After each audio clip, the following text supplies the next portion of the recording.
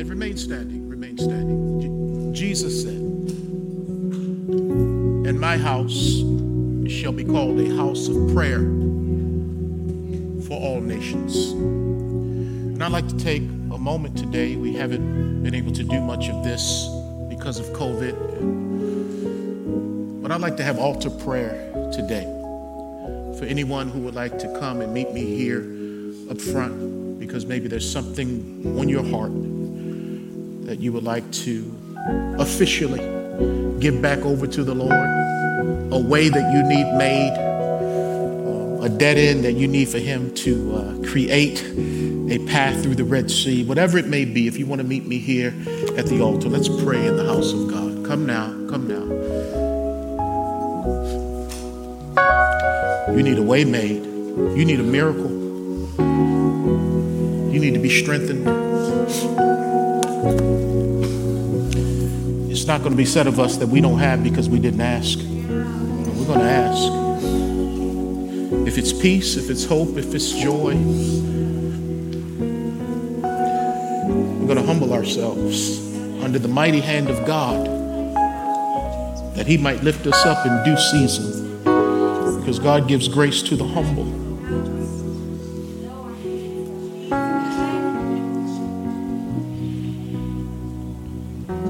Father, before we pray for ourselves, we want to pray for our brothers and sisters in Buffalo, because what happened yesterday, the ripple effect has reached our hearts. And we mourn with those who mourn. We grieve with those who grieve. It was so unimaginable. No one should have to die in a grocery store or in a parking lot. But as we've been singing today, we've been reminding ourselves that You are in control even when things get out of control, and You are good when things feel so bad. We trust You even when we don't understand why. But we pray for that community. We pray, Lord God, even for that grocery store itself. Things will not be the same for a long time in that place. And so many will try to skip past this moment of grieving and even anger, righteous anger, to jump back to a rebuild. But I just pray, Lord, You would comfort the community, that You would help them in this time of bereavement. For families, Lord, who are waking up today, some of them may stagger into the house of God. Some of them may be at home listening to police reports, or even speaking with morticians this morning. We just pray, God, for an unusual grace to cover an unusual act of evil. Thank You that You're a present help in a time of trouble. What Satan meant for evil, Lord, would You turn it around and work it for good? Would You bring a revival in that land? Would You bring people, especially black and white people in that community, closer together than ever before? We pray for the mayor and all those, Lord, who are trying to lead in this hour, who are going to have some sleepless nights coming, for judges and all the people that are going to weigh in on this. We pray that You would give strength. Thank You for Savannah's reminder that we pray for this young man and his family and all those who will be impacted by his act of lawlessness. I pray that You strengthen them also. Jesus, You told us that one of the signs of the end times is that the love of many will grow cold. Lord, may that not happen with us. May we not become desensitized to violence, to discrimination. May we not become such where it's just normalized, because this is not normal. This is not right. And I pray, Lord, that You would show us how to put feet to our prayers, how to press for policies that will make things a little bit safer and better in our communities by way of guns and those who have access to guns. We just pray, Lord, we'll have the courage to do the right thing, not necessarily the politically expedient thing. I pray for the church especially, for us to be the salt and light You called us to be. And I pray for those, my brothers and sisters, my friends, my mothers, my fathers who are at this altar right now praying to you. So glad to know you know everything that's in their heart.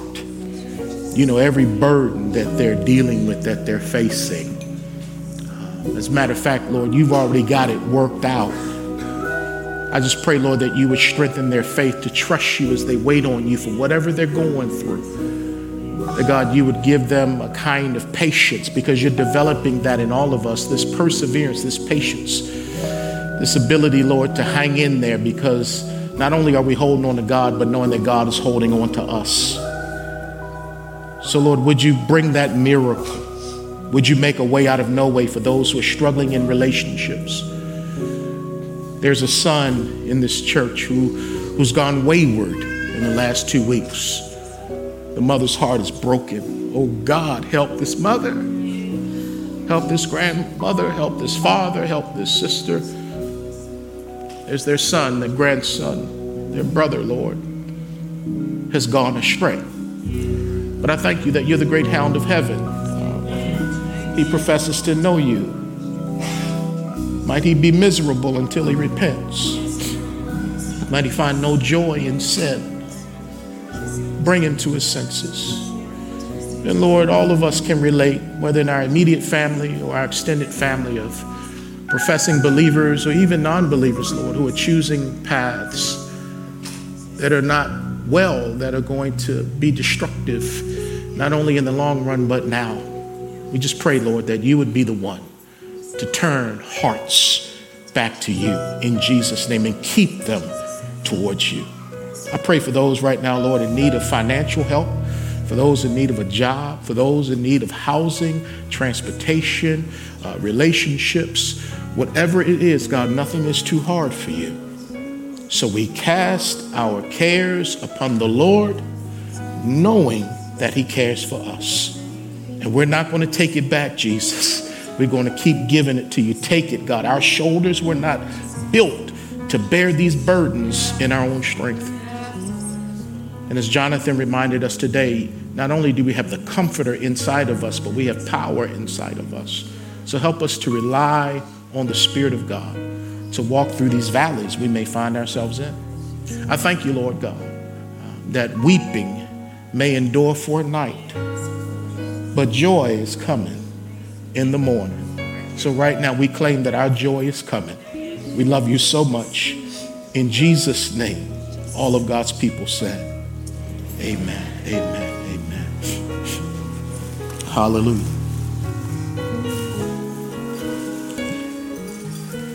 Hallelujah. Wow.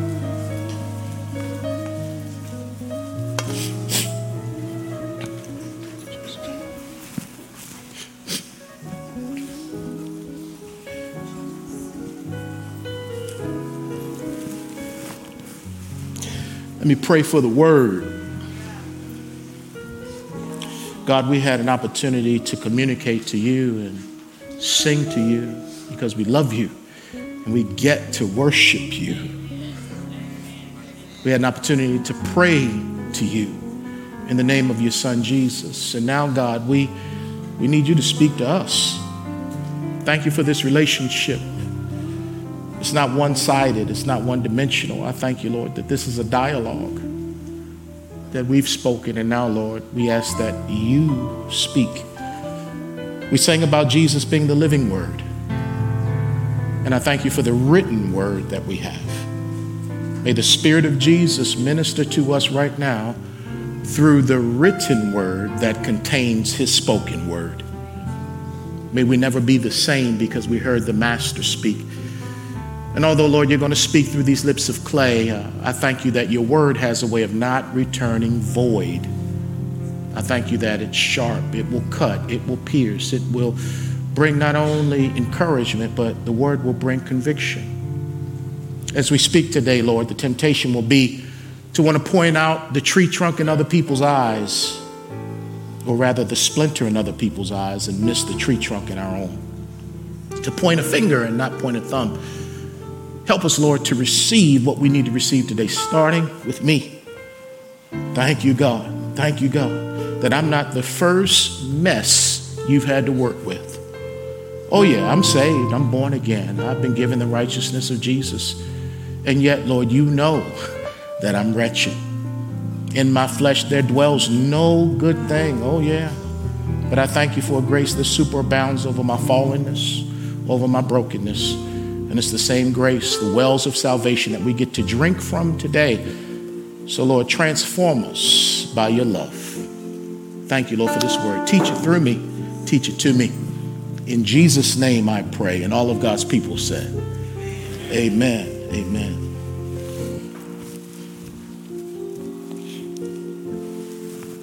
It is a fact. It is a fact that you cannot smell your own breath. Somebody said, I'm glad about that. It is a fact that you can't smell your own breath. Now, I know when you would go out on a date in high school and you would, do like that, try to smell your breath. That technique doesn't work. If anything, you just see that your breath is hot. You can't smell your own breath. And scientists are divided over why that is the case. Some say it's because of how the nose and the mouth are connected and all these medical terms and things like that, which I cannot regurgitate right now. But they're saying that there's something connected to the nose and the mouth that causes you to not to be able to smell your own breath. But then other scientists say that one of the reasons we can't smell our own breath is because we have become so accustomed to the smell of our breath or the odor of our breath that we don't recognize it anymore. Well, we become so used to it. And the thing about it, since we can't smell our own breath, you need that friend in your life who will come up to you and let you know that you're smoking, you're humming, there's some toxicity rolling up out of there that seems to come from your esophagus. You need a friend in your life who will tell you that you need a mint, that you need some gum. You need a friend in your life because we all have bad breath, which is why we must brush our teeth and use mouthwash. But there's always somebody that comes along who thinks that those rules don't apply to them and they don't have bad breath. Okay, y'all don't want to go with me today, but let's talk about these masks that we had to wear for 2 years, and some are still wearing them today. Those masks during COVID, or some people say COVID, those masks, they bear witness to the fact that what I'm saying is true. Because when you have a plethora of masks lying around, you say, which one is clean? So you pick them up and smell them. You smell one and say, oop, that's not clean, and you put that down. Because your breath is encased within the fabric of the mask. Halitosis is a real thing. Some of us have it worse than others, but we all have it. Bad breath is like toxicity. We all have it. We don't think we have it. We think we're better than what we really are, but technically there's some poison in us. There's some things in us and about us that are not perfected yet. Just ask Chris Paul, because if the right situation hits you while you're a multi-million-dollar basketball player and you find out somebody was messing with your mother and your wife on Mother's Day, all them commercials you make for the insurance company, all that money you make on the basket, it goes out the window, and you say to the perpetrator, I'll see you later. Some of you don't know what I'm talking about, but Chris Paul plays for the Phoenix Suns, and there was a fan. They were playing at the other team's place, Dallas, and so his family was being harassed by a fan, and Chris Paul snapped. The toxicity in him, he could not be reserved in that moment. He snapped. like some of us do during bouts of road rage, where we snap because somebody cut us off or someone took our parking space that we were trying to get because I lined it up. I saw it and I did the right thing and I went around the right way and came down, and somebody went the wrong way and back into my spot. Some toxicity, some spiritual halitosis can come out. The disciples that Jesus walked with, they had toxicity in them, but they didn't think they did. Just like a lot of us. That's always somebody else's problem. That's not ours. And we're quicker to point a finger than we are to point a thumb and say, I've got some issues. I'm capable of doing anything to anyone at any time that does not honor or glorify Jesus. The Bible says in 1 Corinthians 10:12, let a person who thinks they're standing take heed lest they fall. We're all prone to wander, prone to leave the God we love, the songwriter said. We're all prone to do things we said we would never do or never do again. There's toxicity within us.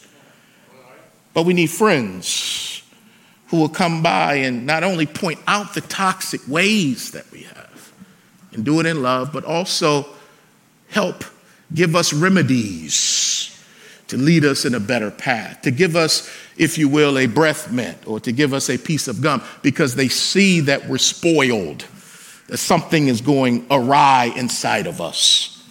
Jesus was there with his disciples, the ones who got to walk with Jesus in the flesh for 3 years, the ones who saw him with their eyes, the one who heard him with their ears.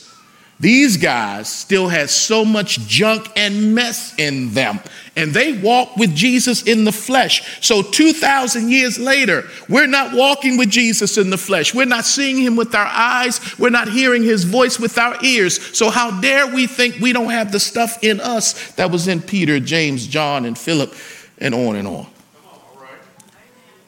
Because we cannot get healed if we do not admit that we have some sicknesses. We all have sicknesses, and the disciples were just like anyone else. They were sinners in need of grace, sinners in need of salvation, even though they were apostles. As we're going to see today, them brothers still had some toxicity in them. But I'm so glad. Again, I got to say, what we're going to see here is when the toxicity comes out, Jesus is there to speak to it. And Jesus is there to teach them to go in another path. And he is here for us, that when our toxic ways come out, the Holy Spirit is here. And hopefully a brother or a sister is here as well to call out what they see or what they smell emanating from our lives. Because the Bible says faithful are the wounds of a friend, but an enemy multiplies kisses. Man, don't talk to me and you got a mint in your pocket, knowing my breath is kicking like from here to Jump Street, and you walk away. And you tell people how bad I smell, but you had a remedy in your pocket to help me out. You're not my brother. You're not my sister. And if I do the same to you and I don't help you, I'm not your brother. I'm not your sister. Jesus stood there to say, you brothers are struggling. I'm going to help you through your struggle. Help us today, Master. Today, this message is called Toxic Disciples. Toxic disciples. And 3 things we'll see. Number 1, toxic disciples fight. Oh yeah, they fight. Toxic disciples also forbid. And thirdly, toxic disciples fume. So let's find ourselves in the text before we just say, that's for my cousin. Let me call them, make sure they watch this. No, let me get this. First thing, toxic disciples fight. Luke chapter 9, verse 46. Then a dispute arose among them as to which of them would be greatest. Did you see that? Then a dispute arose. Some versions say an argument arose.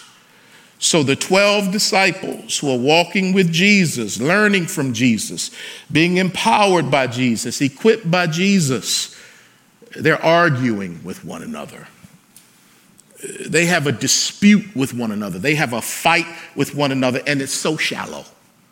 It is a fight about greatness. It is a fight about power. It is a fight about self-interest as opposed to the interests of the kingdom. Because Jesus was like a one-man Beatle band. I mean, wherever he went, the crowds thronged him, just like when the Beatles would tour the world, and even the Jackson 5 and other groups, you would see throngs of people following them and falling out and coming to their shows and on and on and on. And so when Jesus would go places, the thousands would come to hear him. They would come to be fed by him, to be healed by him. And the 12 got caught up in the limelight of Jesus. The limelight was on Jesus, but because they were close to Jesus, they tried to get some shine in the Lord's limelight.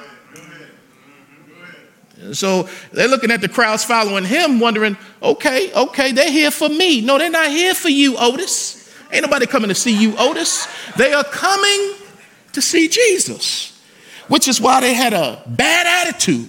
That after Jesus fed the 5,000, upwards of 20,000, when you count women and children, he told them not only to distribute the food, but then to pick up the baskets, the fragments that were left over. They didn't want to do that. And the Bible says they missed that miracle because their hearts were hard. They didn't come to serve. They came to be served and to bask in the limelight of Christ. So when you look at the context of what's going on here in the Gospel of Luke, Jesus has just come down from the Mount of Transfiguration, and he took with him Peter, James, and John, which many call the inner circle. The earlier portion of Luke 9 talks about that, how he went up to the mountain and he began to have his glory be revealed in flesh. The kingdom of God, a picture of the kingdom of God was coming on earth, which he talked about. Some of you will not die till you see the kingdom of God. And so those three got to see the kingdom of God. They got a snapshot of what was to come.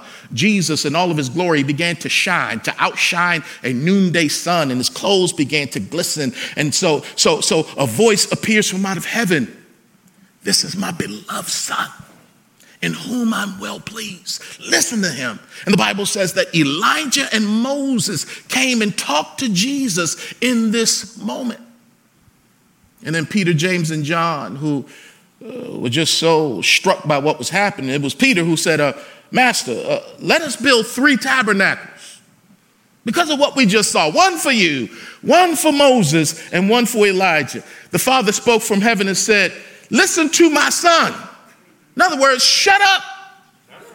Peter should have been wearing peppermint socks because his foot was always in his mouth. Homeboy was always saying some crazy stuff. Build 3 tabernacles as if Jesus, Moses, and Elijah on the same plane? You must be crazy. This is my son. Listen to him. Prioritize him. And then the Bible says they were afraid. And then the cloud of God departed and Jesus was there back in his regular human state. Then they came down off the mountain, and there was a father with a son that was demon-possessed, and the 9 disciples who were left down amongst the people could not cast that devil out.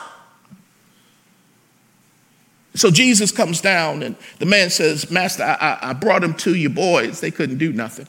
You know why they couldn't cast the devil out? Because they were divided. I know Jesus is going to say later, you got to pray and fast. But when you look at the context, he, in chapter 9, verse 1, he gave them authority over all demons. So why couldn't they cast out that demon? Yeah, they need to pray and fast, but you can't operate as a church or as a body if you're divided amongst yourselves.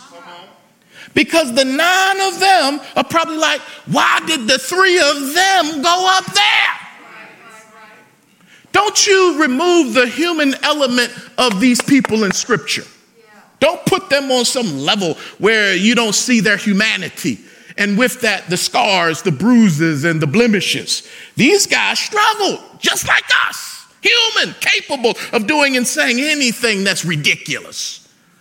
And I bet the 3 who were with Jesus said, we were up on the Mount of Transfiguration and y'all weren't.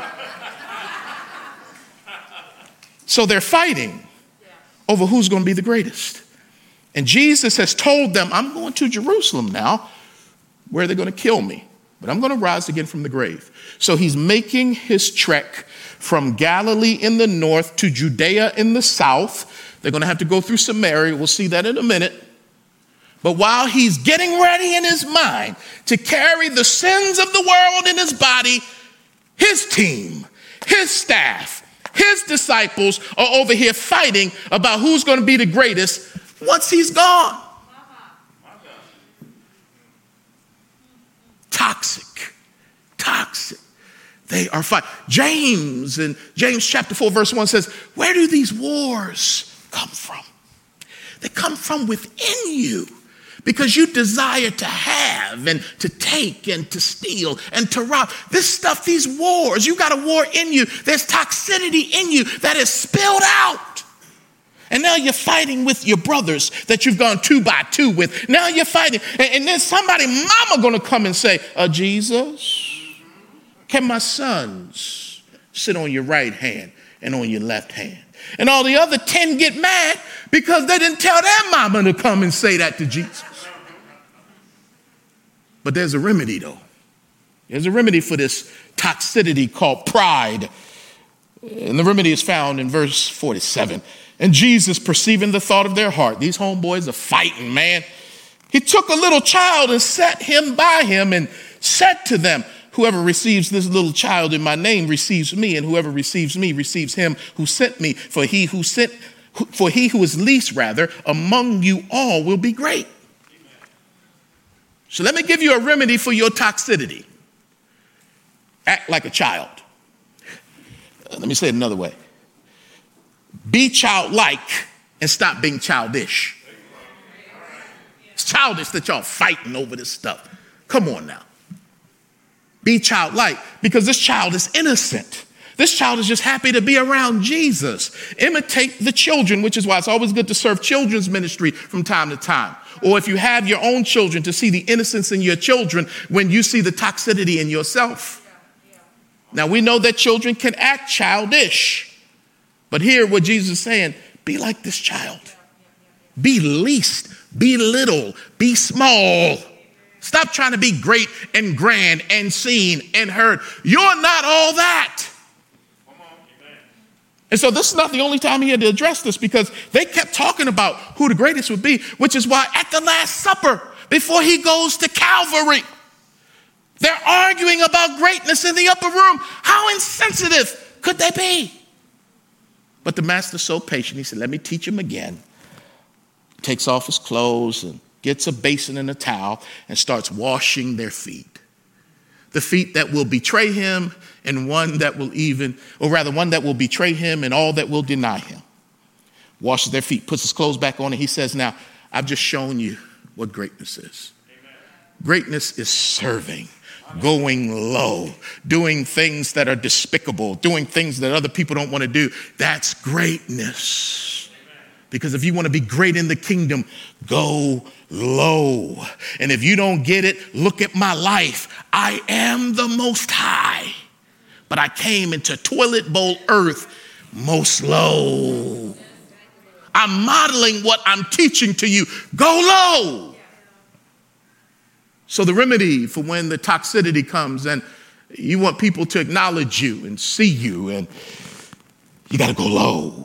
A few years ago, we were in Memphis for MLK 50, Martin Luther King's, the 50th anniversary of his assassination. And there was this big conference Doreen and I went to. Speakers from all over the country, black, white, male, female. It was amazing. But I'll never forget, there was one speaker in the hallway who has a large church. And it's a multiracial church, and it's a brother, black guy. Good man. But I remember him having an attitude in the lobby that he was not on the platform to speak at the conference. That he was so mad that he was not in one of the panels, that he was not one of the keynote speakers, and he was crying in the hallway. And I'm just kind of looking like, oh man, for real? For real? Am I seeing this? Again, got multiple books and all this kind of stuff, but mad because he felt a sense of entitlement to be on the stage. Whenever we start feeling like we have a sense of entitlement to do anything, we in trouble. Everything we have is from God. 1 Corinthians says, what do you have that you did not receive? So if you're not supposed to be on the platform, you're not supposed to be on the platform. If God wants you on the platform, you'll be on the platform. It ain't all about the platform. The real ministry happens off the platform, in the streets, amongst the people who are hurting and broken. And there's a lot to go around, Pastor. Stop seeking the limelight. That's the toxicity. It's in all of us. But secondly, though, toxic disciples forbid. Verse 49, now John answered and said, now again, after hearing this message, Jesus just checked them about humility. Now John answered and said, Master, we saw someone casting out demons in your name, and we forbade him because he does not follow with us. I love the fact that we have 4 different gospel writers, because they're giving you these stories from different angles and perspectives. You got to watch the Apostle John, because he kind of slick with his. When you read the Gospel of John, he's described as the disciple whom Jesus loved. When he writes the gospel under the inspiration of the Holy Spirit, but not denying his personality and experiences in history, he says he's the one who leans on Jesus' breast at the Last Supper and says, Lord, who is it that's going to betray you? If all you read about John was in John's gospel, you would think that John was like up here. But that's why Mark comes along. That's why Luke and Matthew, because Mark is going to remind us that this brother right here, John, and his brother James, going to see it in a minute, Jesus gave him a nickname. Sons of what? Thunder. The disciple whom Jesus loved had a bad temper. Had some toxic stuff in him. But again, if you just let him tell it, his breath don't stink. But Mark would say, no, let me tell you something. Luke said, no. It was John who told this man, stop casting out devils. Why? Because he ain't with us, Jesus. Isn't that the mindset of many Christians today? If you're not with us, there's no way you can be with Jesus. Oh, you missed it. I'm going to read it again. Master, we saw someone casting out demons in your name, and we forbade him because he does not follow with us. That's not the question if they're following with you. The question is, are they following Jesus? But that's why denominationalism is such a trap. People get arrogant that you're not a part of their denomination, as if you don't know Jesus. You don't go to their church, so therefore you don't know Jesus. Sectarianism is not of God. We're one family, one body, many parts. The issue on the floor is, do you know Jesus? But now watch this though. They can't cast out a devil. And then here's a no-name disciple of Jesus casting out a devil. How much of that is jealousy? But shouldn't they be like, man, somebody else out here casting out devils? I should be happy because there are more devils than we can deal with. I'm glad somebody else out here casting out devils. There's devils everywhere. Thank you, Jesus. That's a kingdom mindset. But when you're territorial, when you're churchy, when you're traditional, it's all about what y'all are doing and not what somebody else is doing. They don't do it the way we do it. That's right. They do it the way Jesus told them to do it. Because watch this. Apparently, Jesus authorized some people to cast out devils other than the 12.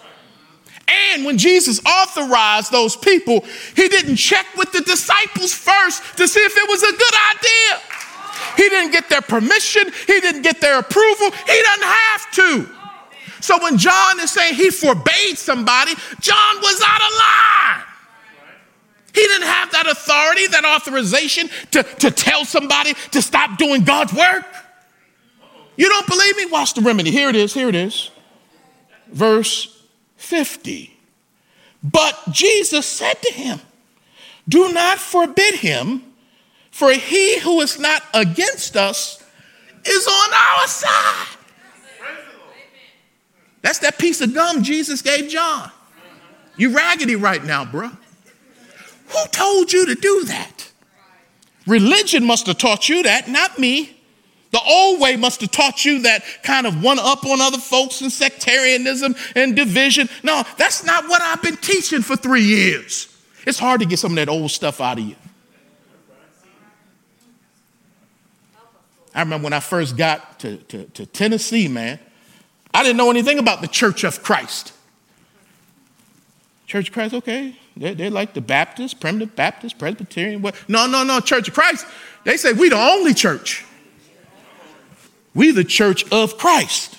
Okay, that's a cool name, but that don't mean y'all the only churches of Christ. Why y'all putting that kind of pressure on yourselves? But the arrogance to think, unless you go to our church, you don't know Jesus. Unless you've been baptized in our church, you don't know Jesus. That's a lie from the pit of hell. That's legalism, that's sectarianism, and that's wrong. You ought to be happy that there are other churches preaching Jesus. They do it different because they have different experiences and they see the text differently. Stop trying to do Jesus' job of managing the kingdom. He didn't ask you to do that. You going over here to that church where the concert, I don't know if I want to go in that church, girl. You know what they do over there. I don't agree with all that.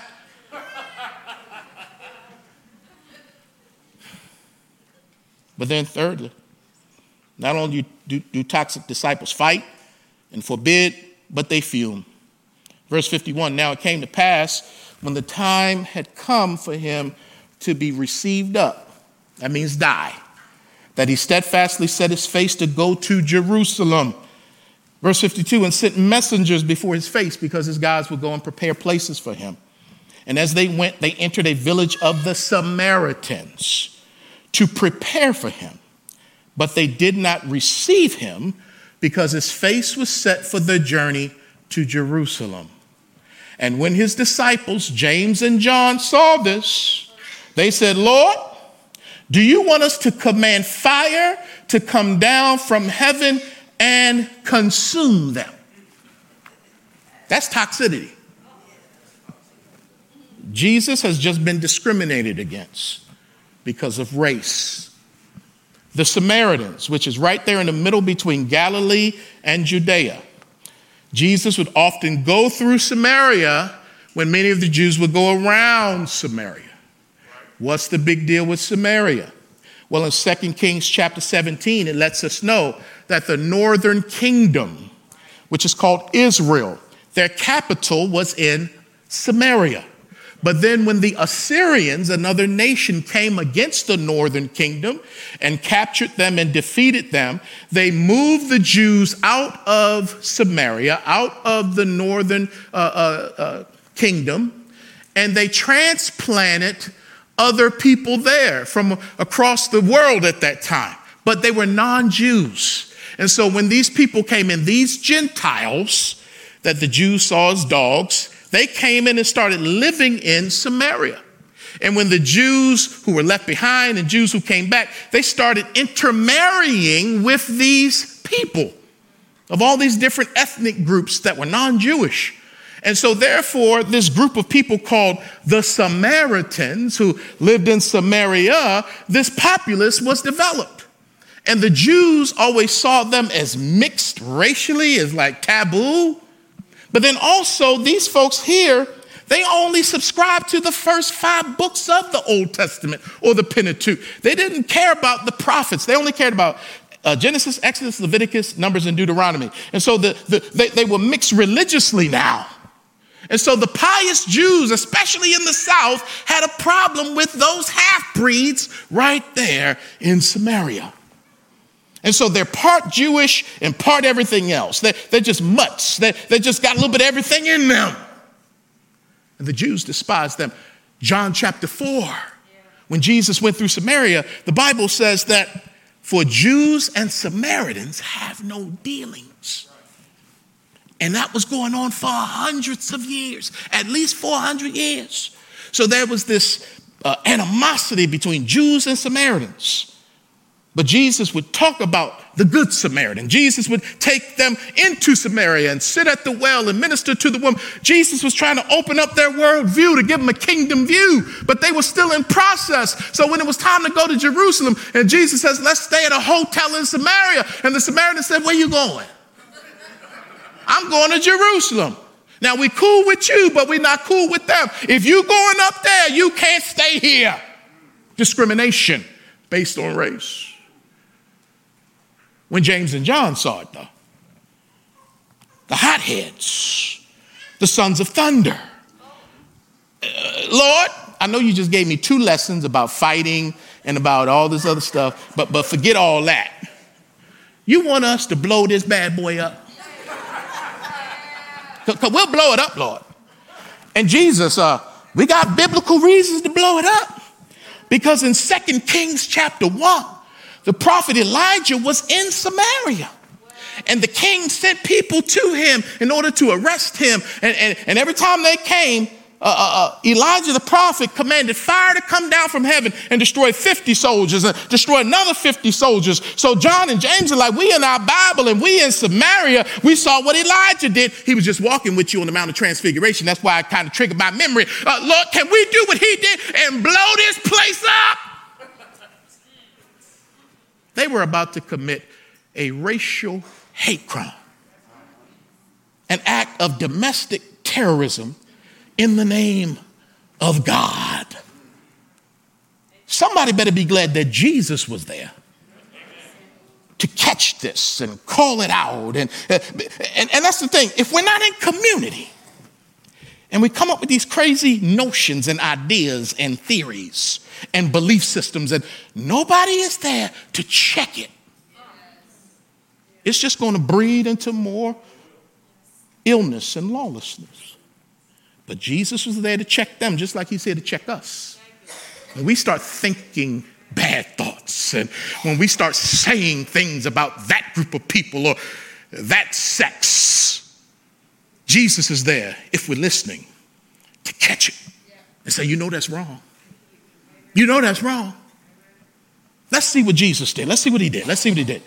The remedy, here it is. Luke 9:55.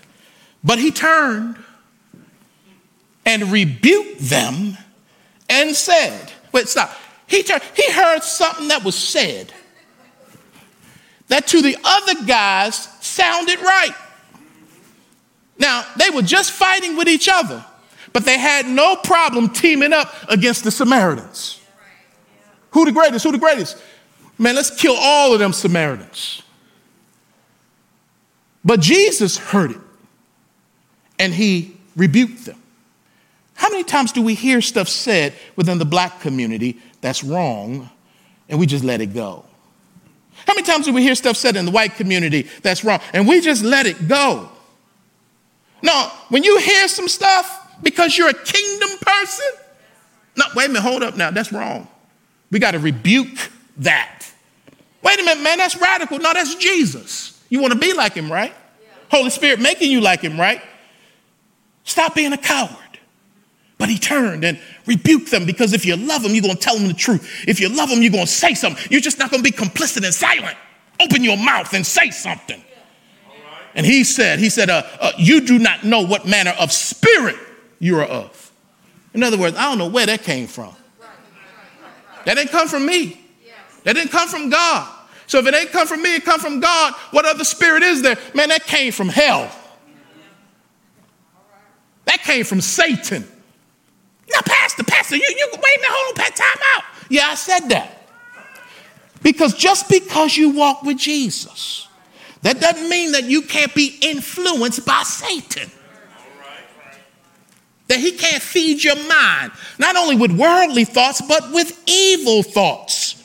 Which is why the Bible says we got to take every thought captive and make them obedient to Jesus, because every thought that come in is not of God. And Satan influences thinking. One day Peter says, when Jesus says, who do men say I am? Oh, you are the Christ, the Son of the living God. Pete, flesh and blood didn't give you that, man. My Father gave you that rhema, gave you that insight, that illumination. Blessed are you. So I'm going to build my church on that revelation, baby. The next set of verses, when Jesus says, I'm going to Jerusalem, they're going to kill me, but I'm going to rise on the third day. Peter pulled Jesus aside and rebuked Jesus, saying, Lord, that can't happen to you. Homeboy, again, was sincere, but sincerely wrong. And Jesus had to say to him, get behind me, who? Satan. For you have in mind the things of men and not the things of God. 1 minute you are full of the Spirit, God giving you revelation. The next minute you hop in the flesh, you're full of yourself, and you're saying demonic stuff. Christians can come under the influence of lies.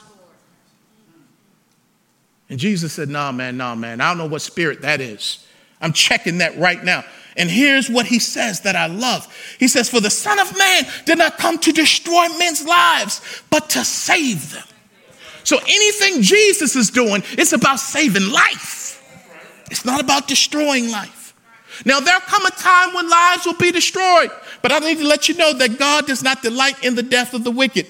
But right now we are in this age of grace. You know how I know? Because when Jesus was in the synagogue and they handed to him the prophet Isaiah scroll, and he talked about the Spirit of the Lord is upon me, and he's anointed me to preach the gospel to the poor, to set the captives free, on and on and on. And he says that this is the acceptable year of the Lord. Then he rolled up the scroll and handed it back. But the rest of the passage goes on to talk about the day of the Lord, the day of judgment. That's coming right now. This is about the acceptable favor of God. It's about lives being saved. He said, I didn't come into the world to condemn the world, but I came into the world that I might save the lost. Those who don't believe condemn themselves. How do we get some of this Jesus, man, this radical? Just don't listen to him. Do what he says, even if your knees are knocking. Well, the way Jesus rebuked his two toxic disciples and showed them a better way is the remedy needed to see change occur in our society today. It took a Jew confronting two other Jews about their toxicity because James and John would have never listened to a Samaritan share the same message. In other words, if a Samaritan said, hey, man, what spirit is that? James and John would have said, man, get behind me, get beneath me. You don't have a right to tell me anything. But a Jewish man, the Messiah, said, y'all are wrong. Pastor, what's going on? When there are racial hate crimes that go on, especially ones perpetrated by white supremacists, which the FBI has said that they are the main hate group to be mindful of in this day and hour. They've surpassed Islamic terrorists. So therefore, when black pastors and leaders start saying this stuff is wrong, our voice falls on deaf ears because people have heard us say it. They expect us to say it. Oh, they saying it again. So they're not going to listen to me. But when a white brother or a white sister calls out their own, it's like, wait a minute, hold on. Because that's not what normally happens. There's a few that will say, hey, that's wrong. And there are a few, and y'all get called liberals and progressives and all of that. I just hope you know you're a child of God no matter what they call you. We just need more who are willing to say and call out the spirit of white supremacy. Yeah, I'm going to do it. You better believe. But, man, when I get more, and that's why when I come up in Strong Tower, man, I know I got other voices here. And sometimes I listen to my white brothers and sisters. They herald before I do, man, and I just say, thank you, Jesus. And I can weep and I can mourn because there are others fighting this spirit. It's not just me. We need more. Speak up at the dining room table. Speak up in the classroom. Wrong is wrong. And for black folks, we do the same thing. When a black man goes and kills Korean or shoots at Korean women, we call it out too.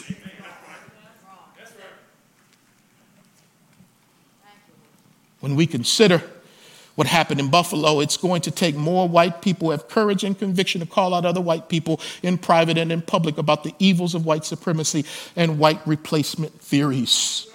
Until this happens, expect to see more race-based carnage taking place. It's sad. But I got hope today as I close. I got hope. I got hope. Because although those disciples were toxic, especially James and John, they didn't stay toxic. They didn't stay toxic. Yeah. And just because you have and I have traces of toxicity because we're still fallen, though we're redeemed, don't be discouraged. Because God's grace is greater than our sin. And it's his grace that transforms us daily, his goodness, his mercy, that he doesn't give us what our sins deserve. He gave it to Jesus. And so the gospel motivates us to live differently and to love everybody. We got another chance because we got another day and we got more mercy. And John, he changed. Pastor, how you know? How you know? Acts chapter 8, beginning at verse 14. Now, when the apostles who were at Jerusalem heard that Samaria had received the word of God, they sent Peter and John to them, the dude that wanted to blow them folk up. He was sent to Samaria, who, when they had come down, prayed for them that they might receive the Holy Spirit. For as yet he had fallen upon none of them. They had only been baptized in the name of the Lord Jesus. Then they laid hands on them and they received the Holy Spirit. So God used a vile, toxic brother who was in process, the disciple whom Jesus loved, the one who was by the cross, who said, I'll take care of your mother, that guy who had issues. Jesus didn't throw him away. He educated him, talked to him, rebuked him, challenged him. And in time, he began to grow and change. So that when the gospel is going forth and those people in that part of town get the good news, God set it up where I'm going to give them the message, but they're not going to get the Holy Spirit apart from the laying of hands. So let's see here. Peter, because we know how you are. You carry a pocket knife. You ready to cut everybody up. Peter, you cuss people out. Peter and John. These two leaders. Y'all want to be great, don't you? Yeah, y'all still want to go serve. Y'all want to be great? Go touch those people.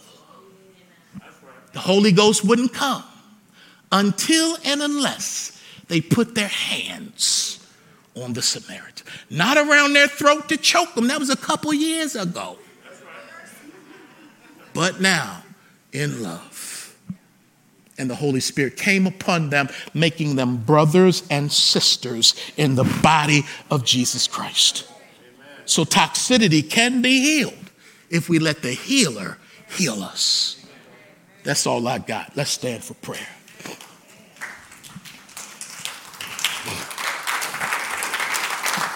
This is real.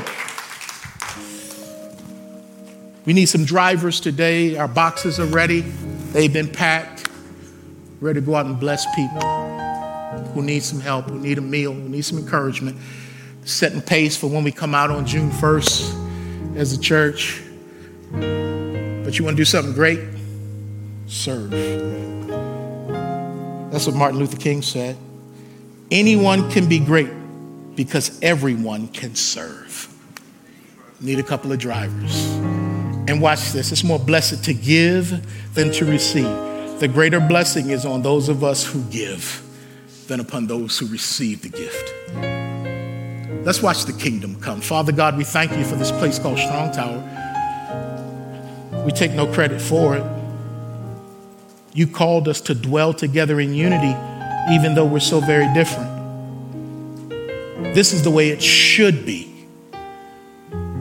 But this thing called race has infected us and affected us so much that we've normalized division. We've normalized tradition and denominationalism to a point where we are divided as a body, and we wonder why we can't confront demons in society today. The church is so divided. But I thank you, God, you are the remedy. As long as we're living, we can't be so far gone that you can't bring us back, and even to our senses. With the living, there is hope. Jesus, I don't know what you're up to. I don't know exactly how all of this is going to play out, but you told us to love people. Thank you that the Holy Spirit in us produces the fruit of love. So therefore, Lord, when people are lost, we can't condemn them. We definitely should not condone their decisions. It's our prayer, Lord, that we can compel them by your love working through us. And so for that to happen, Lord, we confess our toxicity that gets in the way every day. Forgive us, cleanse us. And not only, Lord, toxicity towards unbelievers, but Lord, toxicity towards believers. We fight, we feud, we forbid others. We try to act like we have authority that you never gave us to shut stuff down, and we're divisive and the devil is using us. Lord, we repent. We're tired of being one of his pawns. Show us how to humble ourselves. Show us how, Lord, to put others before ourselves. Help this church that the enemy would love to divide. Lord, use us, keep us. Help us to maintain the unity that you purchased on Calvary. So glad we don't have to make the unity. We just got to maintain the unity. We're brothers and sisters. We're related by the blood. Thank you for the good news, for the hope. Thank you for the finished work of Jesus. Lord, keep blessing this church to be a blessing. May we not put a bushel on the light that you've called us to be. We not only want to feed people, but Lord, we want to lead people. And as it was said in our pre-membership class yesterday, might this church be a safe place for people who are in process. People who are not as delivered as some of us are. No matter what it is, may it be a safe place for sick people to come and get the remedy, the truth, the love from Jesus. Might we extend a kind of mercy to others that you extend to us. Forgive us, Lord, for being self-righteous. But God, I'm excited about the days to come. Lord, I pray that you would bless us so that, Lord, we would sit here and say, oh my goodness, look what God is doing. Pour out your spirit in this house. Do great things. And remind us that great things are the little things. We love you so much. Now unto him who is able to do exceedingly abundantly above all that we could ever ask or imagine. And it's according to the power that is working within us. To him be glory, majesty, dominion, and all authority, both now and forevermore. And all of the redeemed of the Lord said, come on, redeemed of the Lord. The redeemed of the Lord said, hallelujah, hallelujah. Have a wonderful day. Have a wonderful